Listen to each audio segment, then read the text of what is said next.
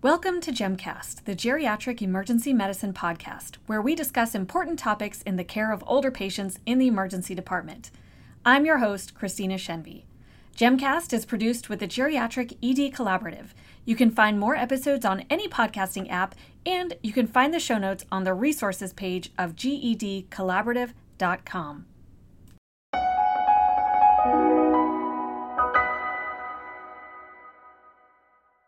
Hello, welcome back to GEMcast. I have a fantastic guest here with me today, Sergey Motov, whom you may know from many other podcasts. He is an expert on pain management.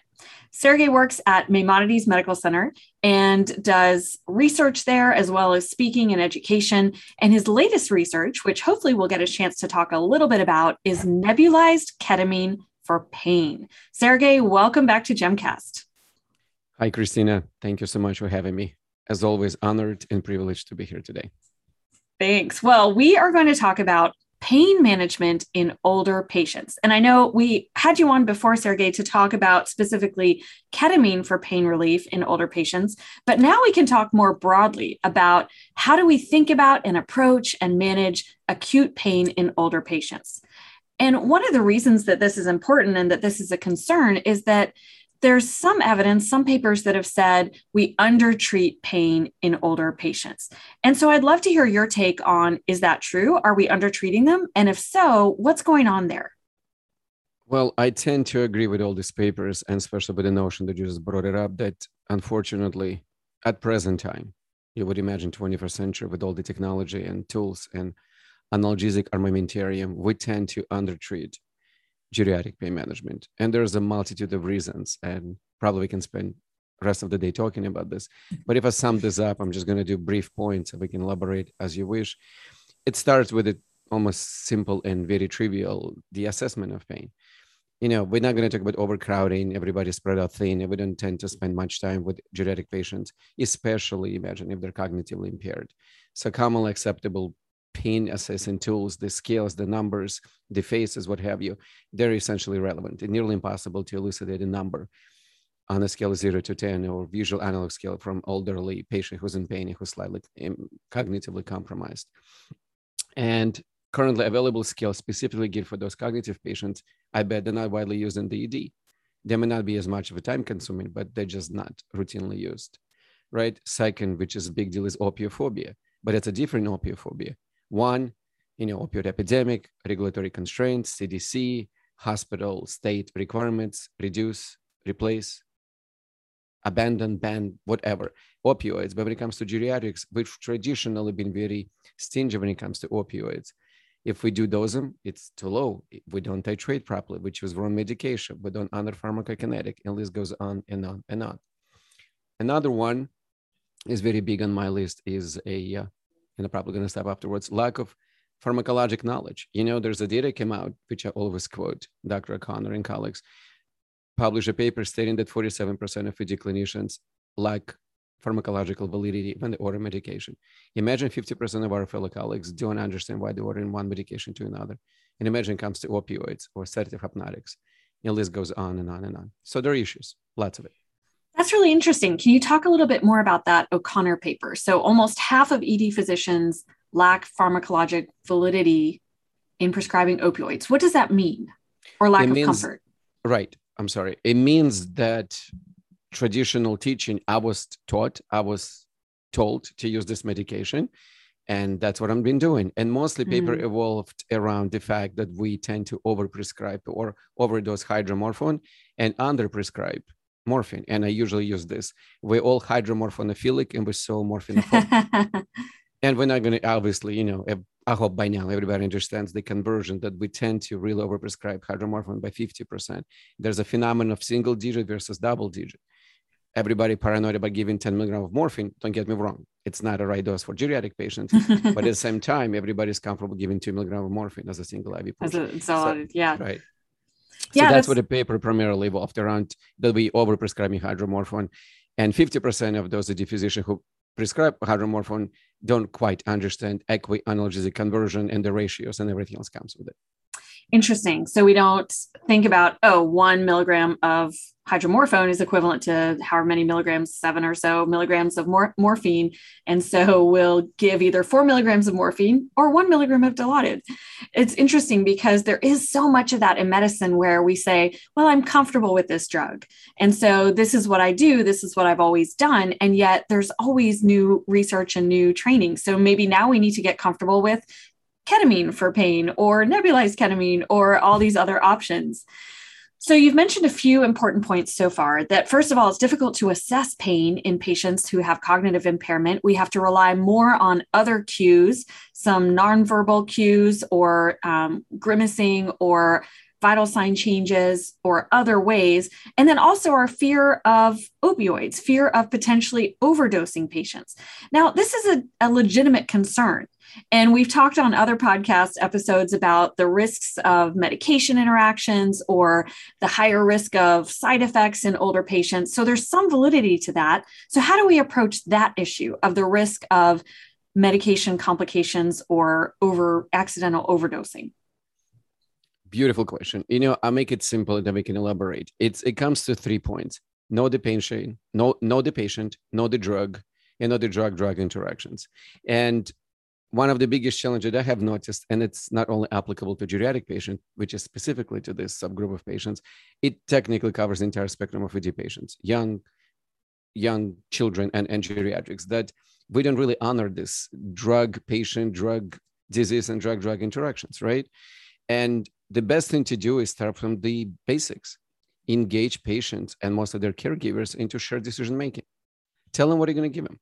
Tell them what the alternatives. Most importantly, tell them the dose, the route, the frequencies, and tell them what to expect. What are the immediate sort of acute phase adverse effect and what are the potential long-term effect should they leave emergency department?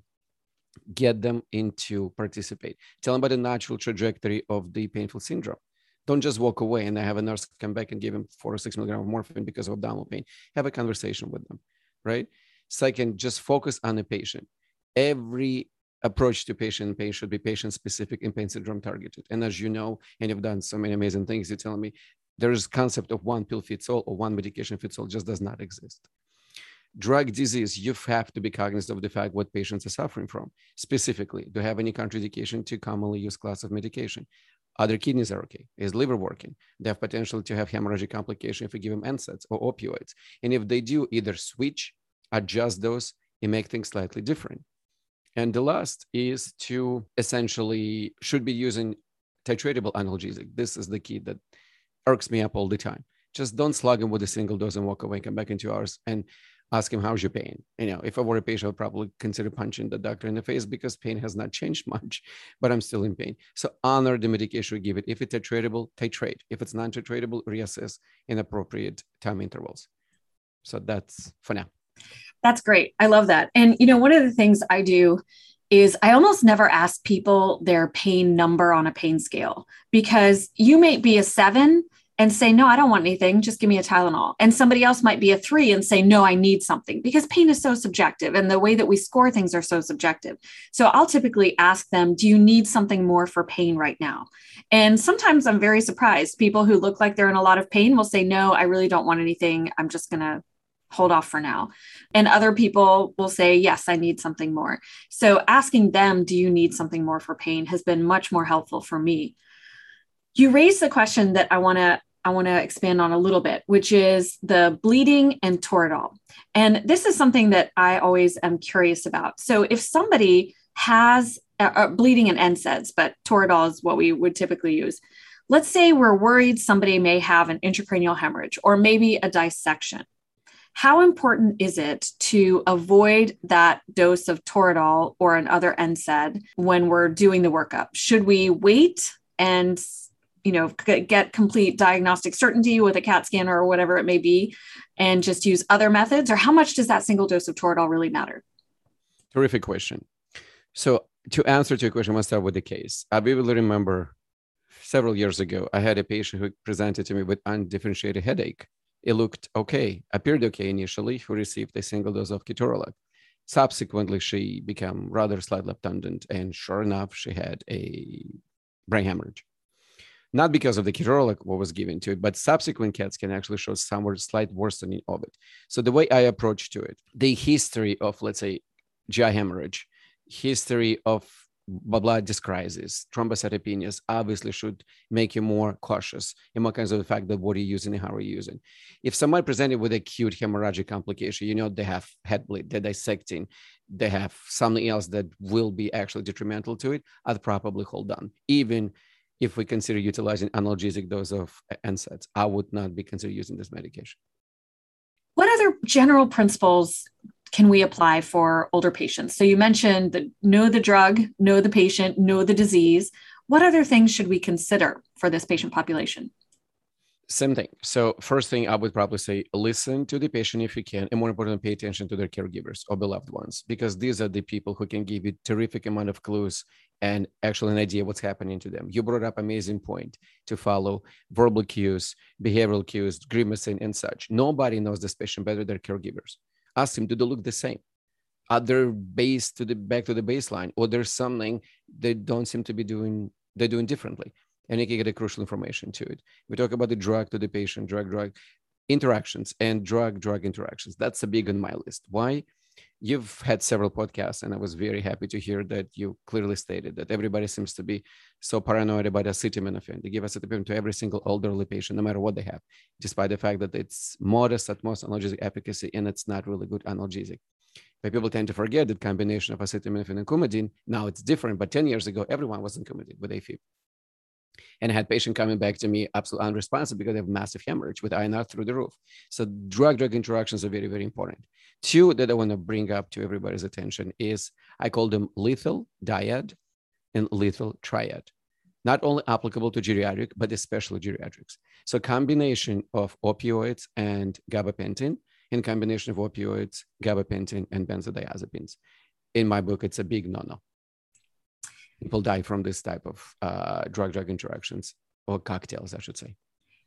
Interesting. So that opioid and gabapentin, is that mostly due to the combination of sedative effects, or is there something else going on there? What's interestingly you bring it up is that initial jolt was found that gabapentin can serve as potentiator of the euphorogenic property of opioids, but subsequently to it, it becomes very primary respiratory depressant.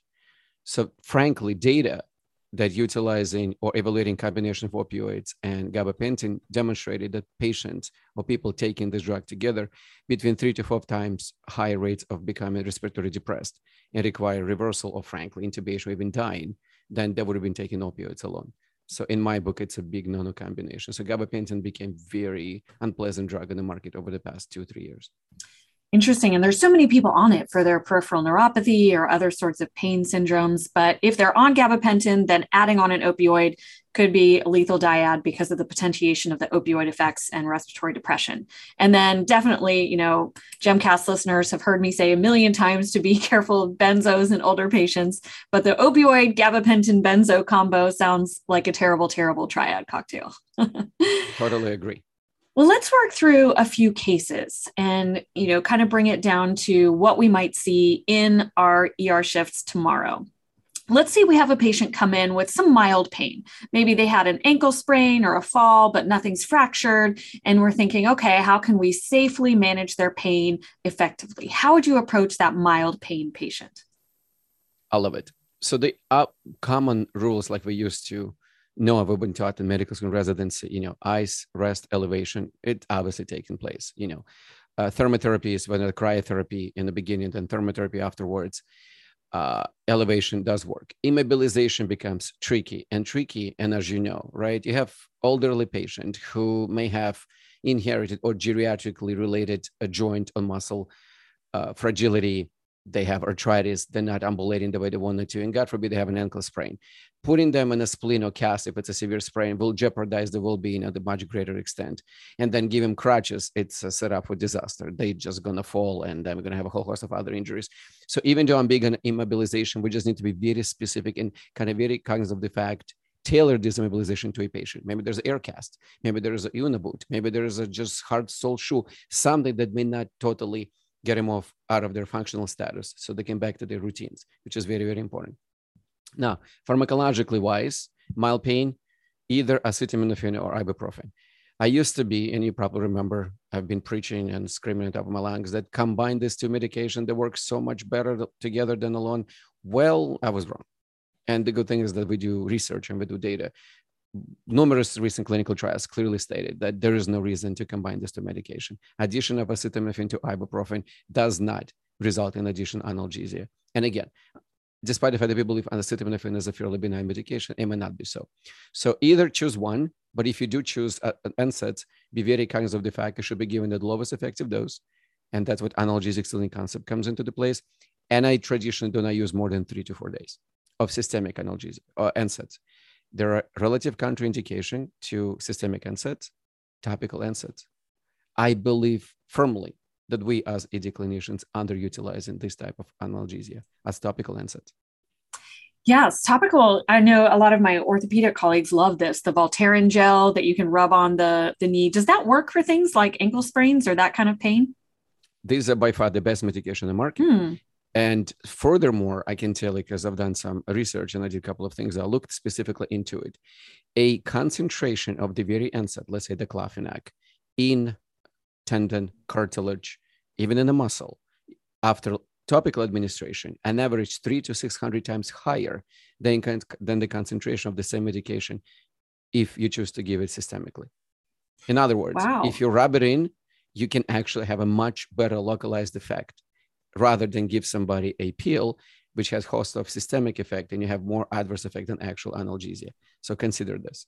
Wow, that is 100% practice changing, because I have never prescribed a topical NSAID from the ED, but I'm always nervous about prescribing high dose oral NSAIDs, or like you said, you don't want to do it for more than 3 days because of the risk of renal acute kidney injury or interaction with other medications. So I love that idea of prescribing a topical analgesic for mild joint pain. What about back pain? How is the diclofenac gel or Voltaren gel for back pain? Acute back pain due to sprain, strain, you bend a little, you shovel the snow, not necessarily a geriatric patient, but let's say it's a trivial muscle sprain, strain, just you got a little stiffness. It's number one, it's go one drug in my armamentarium. And I've done it to myself as well. And I cannot be happier. And the good thing is to remind everyone that at least 2-3 years ago, diclofenac was essentially unaffordable. Now it's OTC, it's over the counter. And frankly, I'm not advertising anything, but let's say if you a Costco shopper, so you can get 3 tubes under $30, and that's enough for your family, for your friends, and probably entire town. The fact is, it's somewhat more affordable right now. But the fact is that widely acceptable. Rest of the world has been using it ages and decades, and I'm so happy we have this tool that we can truly help our geriatric patients when it comes to any type of relatively mild or moderate degree of musculoskeletal pathology. I love that. And I think we do tend to have a bias towards oral medications. We think, oh, you've got a problem, let's give you a pill to fix that problem. That's just the general thought process out there. Whereas actually this topical agent gets into the tissues and tendons better and has fewer systemic side effects. So I love that. What other topical agents are you using? So I know everybody is, no matter what I look right now is, and partially I started myself to it, everybody is revved up about this topical lidocaine. So don't get me wrong, lidocaine 4% patch, which works as good as lidocaine 5% patch. The difference in price is 120 times. 4% is cheaper, that's what we should be using. The data is there to support its use for pain with neuropathic component to it. You have acute herpetic neuralgia. You can cut a little piece, input on intact skin next to the rash, and they can probably feel some relief. Patients have a topical shooting pains in joints and the muscles and everything else, even sort of sciatica type of thing. We can probably custom to schlab this lidocaine patch on the lower back. In acute settings, data is very inconclusive. Cochrane systematic review really didn't advise much that the data is not quite there yet. Even though habitually I still at times use lidocaine patches for patients with acute musculoskeletal pain, specifically if, let's say, there's some mega contraindication to topical NSAIDs, but I've yet to find somebody who would have contraindication to topical NSAIDs. If you do use lidocaine, do I prefer to combine with menthol or camphor? It gives additional, warmth and additional analgesic effect to it. Yeah, I'm a big fan of lidocaine patches, although, like you said, I don't know how great the data is for it. But what is so funny is the lidocaine, like you mentioned, 4% patch is available over the counter. It's about $5 at Target. And the 5% patch is, I don't know, $130 and requires prior authorization from an insurance company, which of course we can never get through the ED. So it's kind of a weird conundrum, idiosyncrasy of our healthcare system. But I like it for acute back pain or sometimes even kind of musculoskeletal rib pain. I found that helpful there. So we have a good plan for mild pain. We can use our topicals, our topical NSAIDs. We can use parenteral NSAIDs as long as there's no combination and we're not using it for too long. Combination of acetaminophen and NSAIDs, not additionally helpful compared to just straight NSAIDs. But being wary of the NSAID analgesic ceiling, so using the lowest dose that we can get away with. Now let's think about a patient with moderate pain. Maybe this is moderate, let's say moderate musculoskeletal pain, maybe a wrist fracture or moderate abdominal pain or kidney stone type of pain. How would you approach that patient? So moderate pain, if, usual approach is if they can take oral medication and you truly believe it's moderate pain, you probably, okay, to start with again, NSAIDs, systemic NSAIDs, and my go-one guy is ibuprofen. I just love ibuprofen. Naproxen, ipraplase as alternative, but I just stick to ibuprofen. And then opioids. When it comes to oral opioids, I just want to make one clear distinction because so many articles, so many podcasts, pretty much everything has been written about opioids, focusing on limiting number of pills and limiting number of days we prescribe this medication. But people tend to forget the qualitative approach to opioids, specifically whether or not this particular opioid has a great euphorogenic potential. And you'd be surprised, even if we talk about elderly people, we think elderly people, 75, 80 years old, are they going to get high? They're going to get affected? Yes, they can get high and they can get affected to it. So if you ought to choose an opioid, obviously follow the balance between analgesic efficacy, you can factor adverse effect, but more importantly in my book is potential to cause euphoria. So from that perspective, start with oral NSAIDs if you can, or combine NSAIDs with oral opioids. And for that reason, I would strongly suggest to use morphine sulfate immediate release tablet, oral liquid. And if you press for a variety of reasons, you can use actually suppository. So morphine sulfate immediate release, my drug of choice when it comes to opioids in managing moderate pain that requires opioids. So what's the thinking in terms of the oral morphine versus oxycodone versus Norco, hydrocodone? Why is the oral morphine better? I'm putting balance with respect to analgesic efficacy and potential to cause euphoria. From analgesic perspectives, if we honor this equi-analgesic conversion, if I properly dose morphine sulfate, immediate release, oxycodone and hydrocodone, there isn't a difference in analgesic efficacy. They all work the same.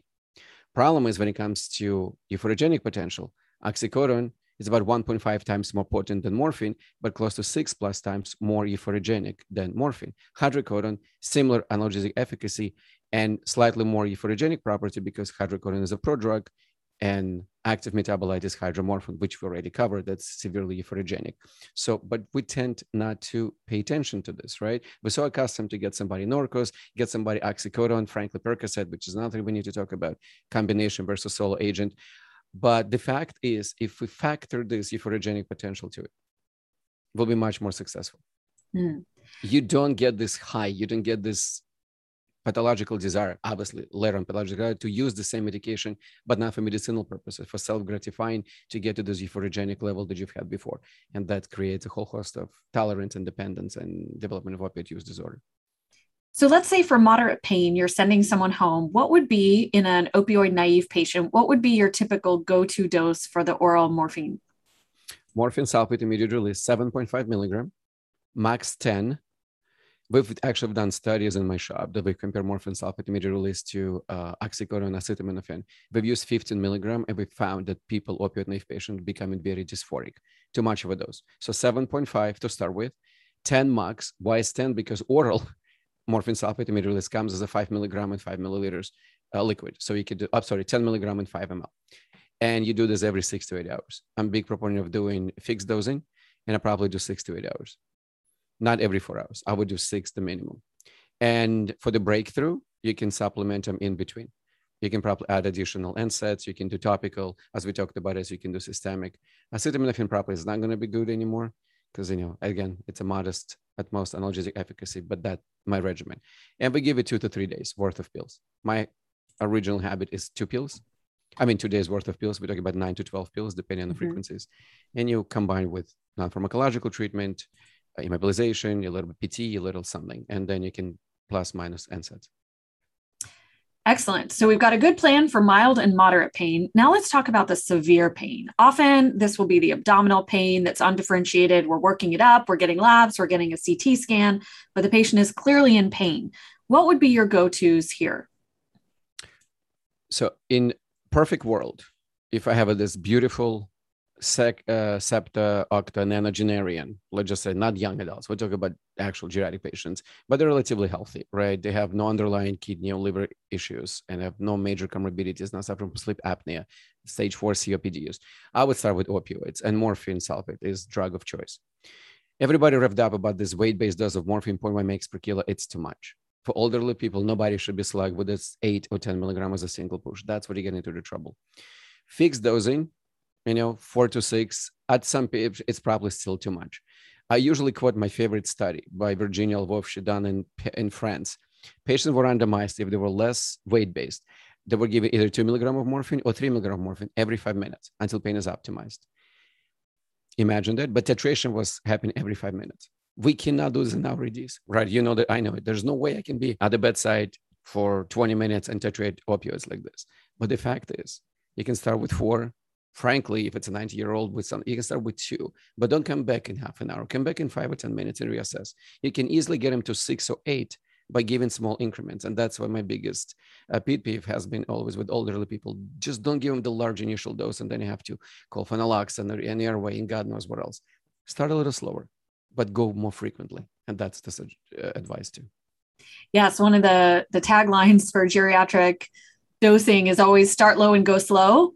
But you have to then reassess and titrate frequently. So you can't just start low, go slow, and then check out and leave them there for several hours with their hip fracture. Start low, go slow, but then reassess in 5-10 minutes. I like that. Totally. I would change start slow, but be cognizant of the fact how you need to titrate. I wouldn't say start slow and go fast, titrate accordingly. But this is the key to success. And if we're even not doing a good job, I mentioned to you earlier, titration, lack of titration, desire to be better. So we've talked about opioids and their pros, cons, and dosing. What about some alternative medications to opioids? What else are you using for different indications in the ED? So we start with opioids. Let's say they do not work, or we cannot give opioids because there's a bunch of contraindications. And as you brought it up, I'm a big ketamine lover, and I would probably stick to ketamine. Good thing is, recent data clearly state that 0.15 mg per kilo works just as good as 0.3, which sets a great field of analgesic advantage to geriatric patients who cannot tolerate or have contraindications to opioids. So you do 0.15 mg per kilo over 20 to 30 minutes as a slow infusion. And if you desire to do so, you may put them on a continuous drip at, I'd say 5 to 10 mg per hour, or you can do 0.15 milligram per kilogram per hour. You complete a diagnostic workup and they'll be okay. You obviously need to do pre-ketamine coaching, tell them what to expect. They still may have a little feeling unreality, the sort of psychoperceptual adverse effect, but ketamine has been very good friend of mine and I've been very successful in it. Ultrasound guided nerve blocks, no matter where you look, everybody's stating musculoskeletal injury, broken bones, ultrasound guided nerve block. But the challenge is, what if you can get them on time? What if they're so contracted? What if their anatomy is geriatrically impaired that you can't even position them for this particular block? And my favorite part is, fine, you block them in the ED, but there's still something you need to send them home with because block doesn't last forever, right? If you can have a chance to do the block, absolutely. Absolutely. It's fantastic, specifically for musculoskeletal problem, hip fractures, femur fractures, shoulder dislocations, humerus fractures, you name it. Any type of fracture that I'm unable to block, go ahead and do it. But you need to be cognizant of the fact that it may not be readily available. IV lidocaine, challenging for elderly. Lots of contraindication, relative and absolute, very narrow therapeutic index, but patient with neuropathic component to it may benefit greatly. And what I've been using occasionally, lidocaine continuous infusion. And you start slowly, you start them at 100 milligram over half an hour to 40 minutes, make sure there's no problems, and then you can actually adjust the dose accordingly. earlier data that lidocaine works so well for patients with renal colic has never been replicated outside of Iran. And we did our own study in my shop where we compare lidocaine to ketorolac, to lidocaine ketorolac combination for renal colic patients, and lidocaine failed miserably. So this medication can be used on case-by-case basis, but I would not push as a first line, even second line defense. Oh no, that's terrible news. I was so excited by all the lidocaine data that was coming out a few years ago. And I started using it for especially intractable renal colic pain, more in younger patients, or patients who, for example, are on Suboxone or have a history of opioid abuse, and we want to try to avoid opioids. And so lidocaine was kind of my go-to for pain, or ketamine for renal colic pain in younger patients. So that is unfortunate that the studies have not borne out. It's okay. Look, as you pointed out, young, healthy patients, as if everything fails, my go one is NSAIDs, either alone or in combination with opioids. Let's say NSAIDs opioids fail. It's a big 7 millimeters, UPJ stone, Staggering calculi, and there's massive hydronephrosis. Sure, you can, on case-by-case basis, you can use lidocaine. But I'm just saying there isn't a data that's supporting widespread use. So just don't off the bat use lidocaine for patients with renal colic. It's just not properly right. So still go to our opioid NSAID, which is typically what I do. And then if somebody has either a contraindication to the opioids, or you've done doses and doses and doses of opioids and they're still having severe pain, occasionally the lidocaine is really a lifesaver in those situations. Totally agree with you. It just needs to be finesse, needs to be entertained when it comes to geriatric patient with renal colic, because again, with especially cardiac problem, arrhythmia, history of seizures, bad coronary artery disease, greater than 60-70% stenosis, you just kind of need to be careful with lidocaine. It's not a benign drug. Agree. That's more what I go to in my 40-year-old patients. Now, What about ketamine in older patients? I know you said it's safe and effective. Do we need to worry about if they have underlying cardiac disease or history of AFib or any other dysrhythmias for ketamine? So the only contraindication to ketamine is willingness, not wanting to take this medication, or true allergy, which I've yet to find someone. Every notion and every sort of concern that you just voiced it out are not part of the sub-dissociative ketamine analgesia. I've given ketamine to thousands upon thousands of patients over 20 years of my career, and I've yet to find someone who had any aberrations in vital signs towards elevated heart rate or elevated blood pressure. I'm specifically talking on analgesic dose of ketamine. When we go to dissociative dose for post-sedation analgesia and intubation dose, induction dose, that's different. We're talking about a 10th of a dose we're accustomed to use. And now again, we have a lower dosing threshold, and we have a different ways of giving ketamine. So I would not much worry about this. So hypertension, tachycardia are still related to pain, should not be deterrent factor when it comes to ketamine analgesia. That's great news. Now, I know you said you recently did finish some research on nebulized ketamine. Tell us about how we might use that for patients. Yes, we did. Thanks for bringing this up. So, I'm always pushing out when it comes to ketamine. And the fact is, it's still not as widely used as I want it to be, besides lack of comfort, semi-comfort, or frankly, some regulatory constraints, because some hospitals and some departments may not be allowed to use ketamine outside of anesthesia, operating room, and what have you. But the fact is, to have ketamine available in non-invasive mode that can be easily established, let's say from the triage, can be titratable, and essentially devoid of major systemic effect that IV ketamine would have entailed, it opened up a great possibility to study it. And we did. We've randomized young patients, adult patients, 18 to 65. We did not include geriatric patients. That's next thing happening, to receive either 0.75 mg per kilo, 1 or 1.5. We've used NIFT nebulizer. We didn't use traditional one. We used, it's called breath actuated nebulizer. I don't know if you've ever seen it. Right, it looks like an enclosed canister. There's a dual mode of action. You can use as a blow-by when vapors go in ambient air and everybody gets fumigated, or there's a button you switch and it becomes nebulized PCA. Patient takes a breath, medication gets released. Nothing gets released in ambient air. Best part, overdose is virtually prevented, because if you, God forbid, become a little high or loopy on ketamine, you won't be able to trigger the breath, you won't be able to trigger the nebulizer, and nothing gets released. So this is what we use for this particular study. Make a story short, at 30 minutes, at 60, 120, there were no difference between 3 doses of nebulized ketamine. But average change in pain score, ready? 44%. 44% from the baseline. 44% from the baseline. That's huge. So imagine you're busy. You're typical, Monday afternoon, it's a rush hour. You have this beautiful, adorable older lady who tripped and fell, and now she has a obviously deformed leg, and you kind of foresee it's going to take 2 hours before I get my ultrasound ready. It's going to take another hour before somebody get to see her. And let's say you're a ped doc. So that's the opportunity to order this medication from the get-go. And she's got perfectly with it. She's got all her faculties. She's very cognizant. She understands what's happening. She's able to hold a nebulizer. And this is a way to do it. You can titrate. You give one dose, second dose, third dose until she says enough is enough. I'm so ketamine already. Or pain becomes intolerably painful. Then you need to switch to different medication. So that's what I see. Nebulized ketamine comes into the play. At triage, initial analgesic utilization. I love that. So now we have a good plan for our mild, moderate, severe. And what I love about whenever I talk with you is I feel like I'm expanding my repertoire because, it's not often we approach pain as opioids are a one size fits all. And as you said, it's not. The dosing is not one size fits all. And we can be much more nuanced and much more thoughtful about it if we have more drugs in our armamentarium or more modes of administration, whether it's topical or nebulized versus IV versus oral. Are there other cautions? I know you talked about the deadly dyad and triad. What other cautions or things should we look at in the patient's medications before we start something or before we prescribe a new medication? So in addition to everything I mentioned to you, I'm very particular about whether or not patient might have any degree of liver or specific renal insufficiencies. We tend to neglect this, but as you know, we've spoken in the past, majority of opioids, with the exception of fentanyl, are highly nephrotoxic. And if we forget this, things can become very, very bad. And I'll give you a quick example. 75-year-old gentleman comes into the emergency room after fall, has a broken hip, gets 4 milligrams of morphine, gets another 4 milligrams of morphine, total of 10 in a span of, let's say, 2 hours.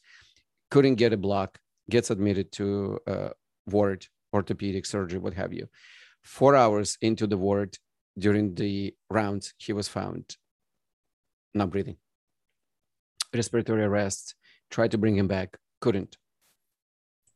And everybody kind of wanted to what's happening. And when they look at it, his baseline creatinine was 1.8. And that particular visit, it was twice as large. It was close to 3. And that's what I'm saying. I'm not encouraging everybody to hold opioids until you get creatinine, but the fact is get in the habit maybe to check the prior visits, records, or talk to the patients. Same with the hepatic insufficiency, right? Only to the fact just you can still use the medication, just lower the dose, space the intervals. If a normal patient with normal renal function, you can do 4 milligram every 30 minutes to an hour. With patient with renal insufficiency, do 4 milligram every 4 to 6 hours. And you can still get the same effect. So that's one thing I would strongly advise people to under patient comorbidity with respect to renal and hepatic insufficiency. Yeah, that's so important because that's a huge difference every 30 to 60 minutes versus every 4 to 6 hours. And, I think about this in my end-stage renal disease or dialysis patients too, that when you give that opioid, it's just going to hang around for a long, long time because they're not excreting it. They're not clearing it in their system. So they may need one dose and then be fine for a long time. Another thing is, which we tend to not to talk much except you, because you've always been incredible, is discharge planning. To give somebody a few days of opioids, it's a partial of the problem. But the fact is, do they live alone? Can they store this medication safely and effectively? Do they understand the frequency to it? Do they have alike pills at home that they can mistook for this? And you understand what I'm saying, right? There's a whole host additional safety barrier that we need, safety layers that we need to entertain before we discharge patients home. Simply even on acetaminophen, on NSAID, any type of medication you add to patient list already, you kind of need to be smart about this, specifically when it comes to opioids. Safe storage and disposal, ability to take the medication, not to confuse, not to have family member who can get into this bathroom cabinet, steal all the medication and have other things happen. Yeah, it happens. Statistically speaking, right? 40% of patients who ever misuse opioids took them from their relatives. Mm-hmm. Yeah. So, and we're talking about young adults and teenagers in the household with elderly people. So that's another thing. It's very, very important to me. Ensure safe discharge planning that they actually can comply with this medication. The other thing that I do, and I'm sure I'm preaching to the choir, is whenever I'm prescribing an opioid to an older patient, I also prescribe Colace Senna combination, the Pericolace, because you only have to manually disimpact one or two people who have been sent home. Maybe they saw an outside hospital or urgent care and got prescribed an opioid and then come in just so miserable with horrible impaction. And then you will never forget to always prescribe that Colace Senna combo when you're sending somebody home. It's a beautiful point. I'm so happy you brought this up. I wish I would have every single EMRs would have this big pop-up screen. Yes. Anytime you're order, did you order bowel regimen for this patient? And if you're not, you just cannot prescribe it. I would just push it to the extreme. You're absolutely correct. Bowel regimen is very, very important. Yes, so important. Don't let one problem then beget another problem. No, do not. Any other considerations when you're thinking specifically about new drugs that you might be prescribing someone? New drugs, I would probably follow the same principle. You start slow and you go low. You find the lowest effective dose you believe will benefit this patient. And what you do is you give it for 2-3 days with a very good shared instruction. Something may not work, something happens. Please either refer to us, call us, or make sure you can see your primary care physician when it comes to new drugs. Because we may not know every single drug interactions and how this patient behaves. But caution should be on the dosing, interval, and most importantly, duration of the treatment. And I'm curious, are you prescribing gabapentin for many things or only for postherpetic neuralgia? Are there any other things that you're prescribing gabapentin for from the ED? So I stopped personally prescribing gabapentin almost 3 years ago. I told you for the fact that it found to be highly misused and abused and as a part of the lethal diet and later triad. And least thing you want, again, to give an elderly person with lots of comorbidities, shaky balances, a medication to make him even more loopier, more sleepier, and that set him up for potential disaster. Issue with gabapentin is we in the ED, we may not quite understand the titration mechanism of it. This medication, we gave 300 milligrams as a single dose. Okay, go home. It doesn't really work this way, right? You need to sit and you need to talk to the patient. And most importantly, if patient has a primary care physician knowledge with this medication, perfect. But if they don't, tell them take 300 milligrams once a day or 103 times a day for 2 days. Then go 200 once a day and then another 200 at night. Titrate every other day until you reach this particular effect. It's challenging. It's challenging for young. It's even more challenging for elderly. But if I need to choose an indication, I'll probably stick to neuropathies and neuralgias and nothing else. I would not use gabapentin for any type of acute pain. It's just not working. What about the patient who comes in with acute musculoskeletal back pain? No red flags, or maybe you even did an MRI. There's nothing severe. It's acute back strain. The trouble is a lot of the muscle relaxants that are often prescribed also have medication complications or interactions. So what's your go-to for that? I am so happy you brought this up. I'm going to quote one of my mentors. His name is Dr. James Ducharme from Canada, who's been very, very fantastic when it comes to pain management. I vividly remember a conversation we have with him, and he has issue with the muscle relaxant. And he flat out said, if you want to give muscle relaxant, unless it's becuronium, rocuronium, or Saxenholin, we should not be having a conversation. And reality Wow. is, yeah, that's how it, and that's how actually I've interpreted this. And I've been swaying and persuading my residents and my fellow colleagues, stop prescribing so-called muscle relaxant. They're not relaxant. Antispasmodic agent, we only have one, baclofen, for skeletal muscle spasticity due to spinal cord injury, sure. But my amazing fellow colleague, Dr. Ben Friedman out of Montefiore in New York, published 13 clinical trials where he has compared naproxen or ibuprofen to every single muscle relaxant known to humans, methocarbamol, flexeril, arphenidine, terfenadine, any type of commonly used muscle relaxant we use. And guess what? No change in pain, no change in functional activity restoration. And he basically clearly stated, if you ought to use it, just don't use it. So my go-to is no muscle relaxant. Wow. And is that true in younger patients also, in all, just across the board?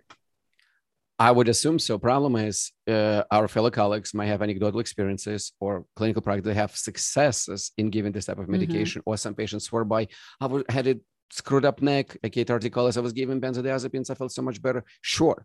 Very, very small instances it might.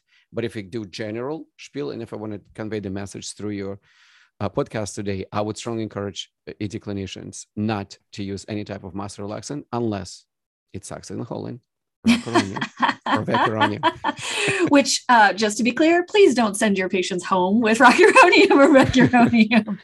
So then just sticking to those topical NSAIDs, lidocaine patch, maybe, or acetaminophen. Systemic topical NSAIDs, plus minus acetaminophen, and great deal of PTOT if you can. And in DD, we can do trigger point injection, TPIs. That's been very beneficial for localized muscle spasm, for localized muscle ache that you can locate this. Go ahead and do it. Yeah, I love the trigger point injections. I've started doing those in the last 5 years when somebody comes in and you can feel in their back, there's that little knot. Now, it's not good, or at least my presumption is it's not good when they're kind of like, oh, it hurts in my entire back. Well, then where am I going to inject the trigger? But when you can feel that one spot, often under the scapula, this tends to be where it shows up the most for me. And then you just inject the lidocaine in there, and who knows? Maybe you know. I've heard some studies that show it's less the lidocaine and more the needling that does it. But I've definitely had some success with that, and that's great because then you don't have to prescribe something parenteral. Totally. Another things that we do, I think we do not just such a good job is, totally agree with you, is to talk to patient about expectations and natural trajectory of the back pain. As you know, we've covered this in the past and you've done it yourself. 90% of patients will get nearly complete pain relief in 2 weeks after non-severely damaged back. I'm talking about someone who has a back sprain, strain, the shovel, the bent and such. 90% will have complete recovery in less than 2 weeks without any medication. Everybody coping with this magic pill and everything, but reality is topical cream, walk through it, some physical exercise if you want to, either PTOT, swimming, whatever that in sort of reinforces your core muscles, you'll be just fine. And again, no muscle relaxant, please. I love that. That's another great takeaway.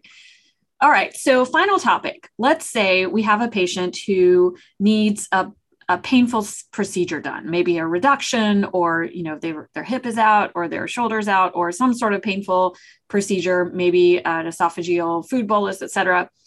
How can we safely do procedural sedation in these patients? Well, it's a whole host of a topic in itself. But most important thing is, again, it's a right patient, it's a right procedure, and it's a right drug. And I'm going to add 7 Ps. And 7P stands for preparation. As you know, nothing's more important than right preparation.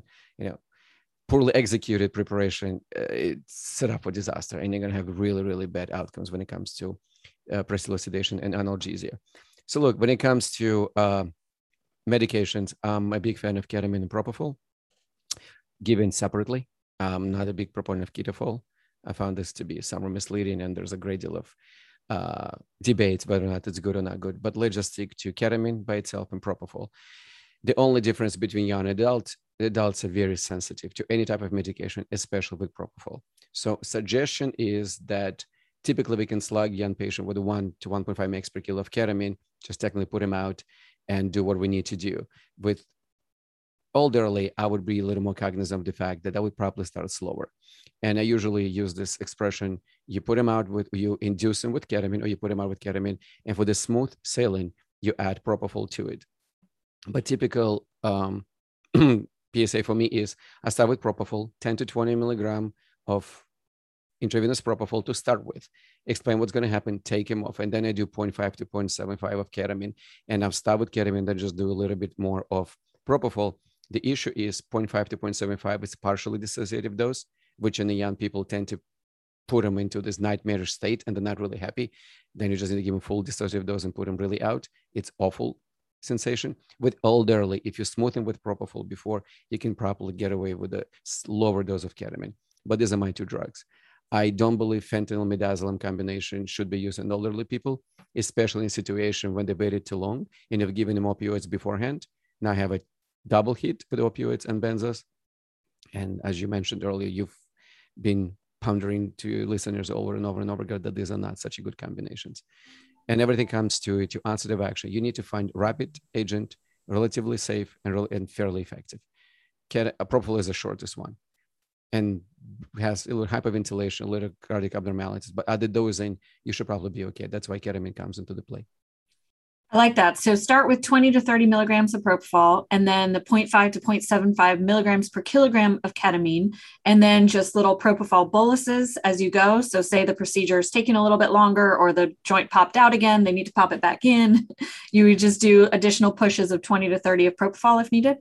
Yes, if the procedure takes longer, prosthetic hip, you cannot really get in everything. You can always add a little bit more of ketamine. Traditional teaching is, shortest procedure, you can maybe stick to propofol alone. We talk about cardioversion, right? A small joint relocation, then you may even need a ketamine. Longer procedure, if you believe it's a habitual shoulder dislocation or it's been out for long or it's a hip, I would use propofol ketamine. And starting dose is, as I described, you can start with the 10 to 15 milligram of propofol, but you just need to finesse around the patient. And that's why there's no right type of dosing regimen to it. I just wanted to reinforce that large initial upfront loading with propofol, let's say 100 milligram of propofol, 100 milligram of ketamine, it's not good for elderly people. They're very, very sensitive. Start slower and see what happens.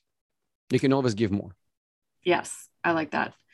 Well, Sergey, this has been phenomenal. Some of the big take-home points for me are no muscle relaxants, no muscle relaxants for you, for anyone really, because it just doesn't help and there's side effects. Instead, using things like NSAIDs, topical agents, et cetera. And then in general principles, know the drug, know the patient, know the procedure, know the interactions, and preparation. And really getting as much of a good medical history as you can, knowing the patient's creatinine or looking back at it and dosing the drugs accordingly. And then the combination of NSAIDs and acetaminophen, no additional benefit versus just NSAIDs on their own. And then always starting low, going slow, but then titrating rapidly, titrating more quickly than just every 4 to 6 hours. Topical NSAIDs are the bomb and better, in fact, for treatment than systemic oral NSAIDs and fewer side effects. And then the other one is the no gabapentin, avoiding gabapentin in this population because of a lot of the different complications or potential for abuse that you've mentioned. Yeah, and one more, I'm going to add to it. Morphine Please. sulfate immediate release as an opioid of choice, please. No oxycodone, no oxycodone, no tramadol, no codeine, no hydromorphone. If morphine sulfate immediate release for some reason is contraindicated, or patient may feel more nauseous, and they tell you in the past they had a bad experience with morphine, you can probably consider giving them hydrocodone, combination hydrocodone acetaminophen. But again, combination because of the fact that you give them acetaminophen, then you need to structure your dosing regimen properly. Unfortunately, hydrocodone doesn't come alone. So it's Norco, Vicodin, this type of combination. But MSIR is your friend. I love that. Practice changing. Prescribing morphine, immediate release instead of oxycodone for older patients. Well, thank you so much, Sergey. This has been so much fun and I've learned a lot and I'm sure our listeners have too. And hopefully we'll change how they manage pain in older adults and also feel more comfortable, have a bigger repertoire, have more agents to bring to bear for patients with different types and degrees of pain. Thank you so much for being on GEMcast. Christina, thank you so much for having me. And I cannot thank you enough for all you do for the art of emergency medicine and specifically art of geriatric emergency medicine. Thank you for being a true champion. Thank you. Thank you for listening to this episode of GEMcast. You can connect with me on Twitter with the handle @GEMPodcast. You can also navigate over to gedcollaborative.com for more resources on the care of older patients.